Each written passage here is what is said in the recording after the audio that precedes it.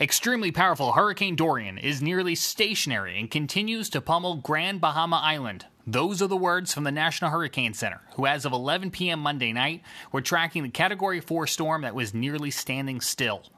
Good morning from Charlotte, I'm James Brierton. This is continuing coverage of Hurricane Dorian from the Carolina Weather Group. Coming up, we will hear from both the governors of North Carolina and South Carolina. But first, the latest on the storm. Storm surge warnings extend along the eastern coast of Florida north to Savannah, Georgia. Storm surge watch is in effect from Hilton Head to Charleston, South Carolina. Hurricane warnings remain in effect for the Bahamas and Florida, while hurricane watch is in effect for coastal Georgia and South Carolina. On Monday, the storm barely moved. It was stationary for most of the day near Freeport. The islands are dealing with devastating winds and storm surge. To bring the Bahamas any relief, the storm will need to start moving north, and it's expected to do so today, albeit slowly. Life-threatening storm surge and dangerous hurricane-force winds are expected along Florida's east coast today through Wednesday night. More than likely, the eye of the storm may never make landfall in Florida, but it's still close enough to bring dangerous flooding and winds to the shoreline. The storm will likely inch its way closer to the shoreline as it moves north into the Carolinas. While not certain, the storm's best chance for making landfall is in eastern North Carolina, where the terrain jets out between Wilmington and the Outer Banks. If a landfall were to happen, it would likely be there Thursday night.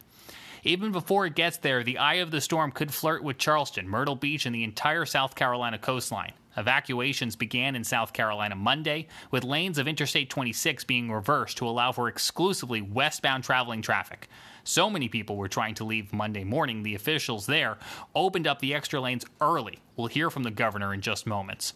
In North Carolina, evacuations have not yet been ordered except for a few local communities, including in Dare County, North Carolina, where visitors are being told to leave.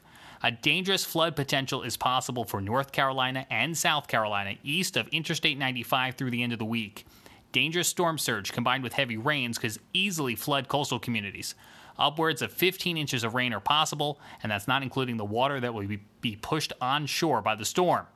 That's why storm surge warnings and watches will likely be expanded up the Carolina coast as the storm nears. Today, the storm is expected to begin traveling north along Florida's coast. It will be a slow process at first, passing the Space Coast Wednesday morning and Jacksonville Wednesday night. The best news in the forecast is that the storm is expected to pick up speed by the time it passes the Carolinas.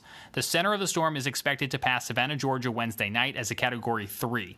By Thursday night, it's already pushing past Myrtle Beach and towards Wilmington as a Category 2. By Friday night, it's past the Outer Banks and headed out to sea. Tropical storm-force winds will arrive out ahead of the storm, Wednesday morning in Hilton Head, Wednesday night in Wilmington, and Thursday morning in the Outer Banks. Tropical storm-force winds will persist behind the storm for several hours. If you live in an evacuation zone, your best advice is to heed the warning and leave. Let's hear now from Governor Henry McMaster of South Carolina. This tape is from yesterday, after evacuations had begun along the shorelines, and after that, we'll hear from North Carolina Governor Roy Cooper. Category 4 hurricane, so it is decreased some. As you remember, it's 185 miles an hour before Category 5, but sustained winds are still over 155 miles an hour. The latest forecast still has South Carolina in the path of a very destructive and deadly storm. And I remind everyone, and we say again, all of us, if you are in one of the evacuation zones in the counties along the coast, the 8 of them, then the time to leave is now, if you're still here, to be safe. We know that we can't make everyone happy with these actions and these orders. We know some people may be inconvenienced, but this is the best way to keep South Carolinians alive. It means getting out of the way of this dangerous storm. Today's lane reversal on I-26 has gone very smoothly so far. In fact, the South Carolina Department of Transportation and Department of Public Safety were able to open the eastbound lanes in Charleston to westbound traffic an hour and a half earlier than anticipated. We were going to do it at noon, but ended up doing it at 10:36 this morning. That is the traffic coming from Charleston up towards Columbia. Why did that happen? Started at about 6 o'clock this morning. The Department of Transportation began noticing a dramatic increase in the volume of traffic that was heading westbound, that is towards Columbia on I-26, and is over double the number of vehicles on the normal day. This confirmed what we had anticipated, that is, Labor Day weekend tourists and coastal residents evacuating the coast at the same time. That is, that would have created gridlock and brought westbound traffic to a standstill, possibly for hours. So, by doing the lane reversal in Charleston, coming up I-26 towards Columbia this morning, an hour and a half early, has traffic moving smoothly and safely from the Charleston area towards Columbia. And this here, as you see this picture, these are the lanes coming towards Columbia. This is normally the lane going to Charleston. Of course, it's open coming this way, and you see the traffic on it. There's a lot of traffic. This is right at, exit 149, South Carolina Highway 33. This is just outside of Orangeburg, but you can see the traffic on there. As for Highway 278 in Beaufort, which is the road leaving Hilton Head, similar increases in the traffic leaving Hilton Head were noticed this morning. State and local agencies are now working together on the reversal there and are adjusting their arrangements as traffic dictates. For right now, it's running smoothly on 278 leaving Hilton Head. Secretary Hall and Director Smith will provide additional details, specific details about that traffic. As for school and government closings, as you all know, the schools and state government offices in the following counties are closed tomorrow, Tuesday, September the 3rd. Those are in Jasper County, the 8 counties, the coastal counties, Jasper County, Beaufort County, Colleton County, Charleston, Berkeley, Dorchester, Georgetown, and Horry. Those are the only counties in which we have ordered the schools and state offices to be closed. As of now, those are the only counties that we will order to be closed tomorrow. Later days, we'll make those decisions later. But for schools and state government offices in the remaining 38 counties, other than those 8, that is, they are not under an evacuation order. I repeat, in every county that is not under the evacuation order, there will be no executive order issued closing schools and government offices for Tuesday, September the 3rd. Why? Because at this time, we don't need the shelters that would require the schools to be closed, because that's where the people are sheltered. Everyone is getting out and they're driving through Columbia. Many are going on up to Greenville and Spartanburg, and it appears that we will not need those schools for shelters. So everything is running smoothly. As soon as we have information, we will give it to you. And I say again, this process, many of you know the people that work on this that you see in the room today.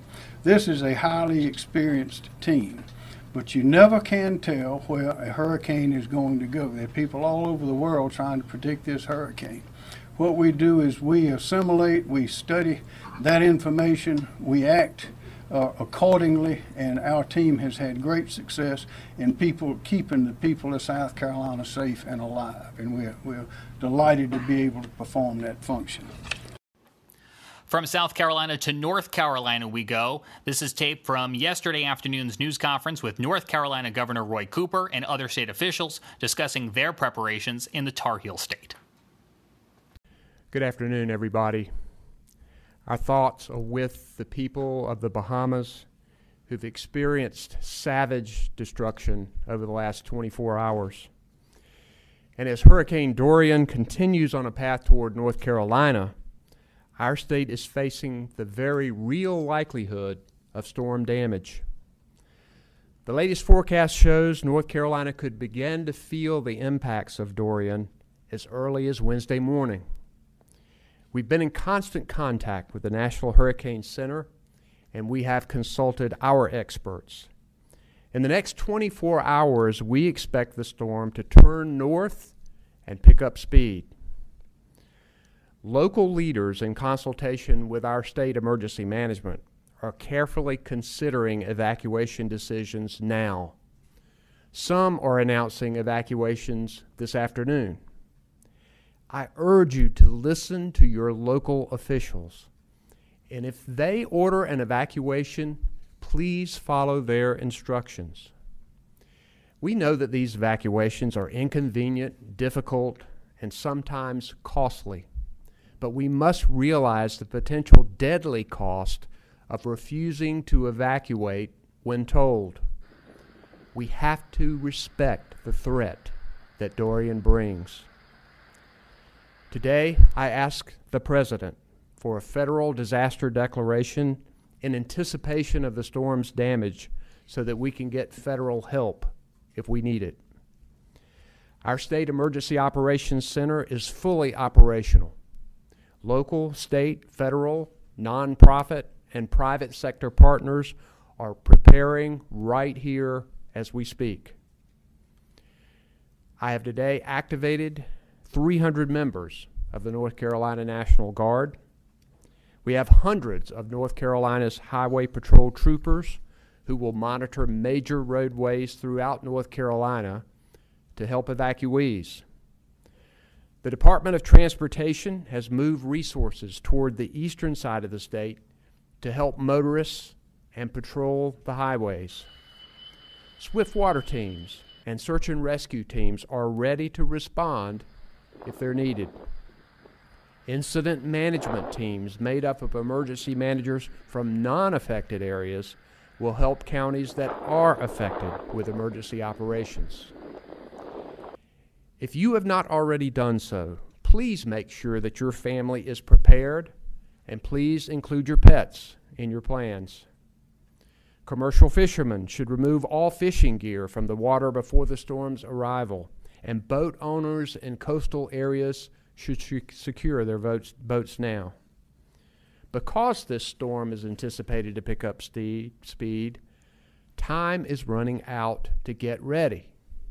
So please, stock your emergency kit to support your family and pets for several days.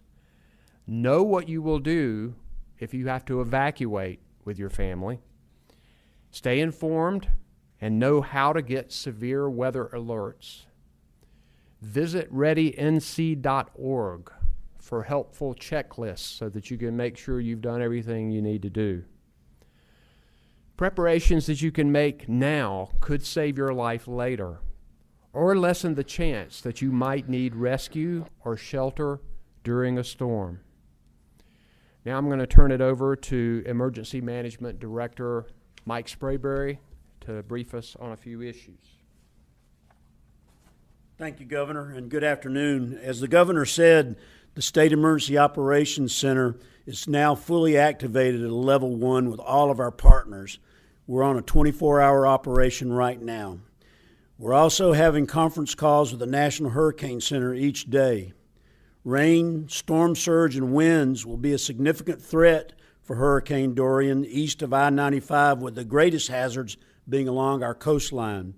The greatest impacts will be felt Thursday and Friday, but we can begin to feel the impacts as early as Wednesday.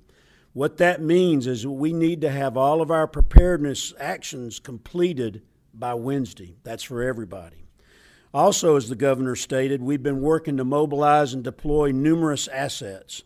We want to have all of our assets staged and in place prior to the onset of tropical storm force winds. We've activated our sheltering operation for both medical support and general population, and we're prepared to shelter pets as necessary. Disaster contracts for fuel and generators have been approved as well. Food and water push packs are being pushed out to the counties as they request it. The National Guard and search and rescue teams are moving into their final staging positions. Conference calls are being held with our county partners each day. They're meeting with their county control groups to make final decisions on sheltering and evacuations. In closing, let me thank our local partners for everything that they're doing and remind everyone to follow the instructions of their local officials and to maintain situational awareness through their local media. Thank you very much. Thank you, sir.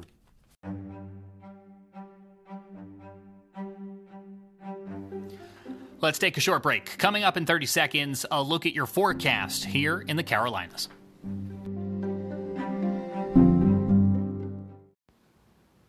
Welcome back. Let's get a check of your forecast. Despite all the hurricane talk, we had a pretty nice weekend at least weather-wise, here in the Carolinas, and that trend does continue today, beginning in the higher elevations of western North Carolina. In Asheville, areas of fog burning off to mostly sunny skies, high of 87.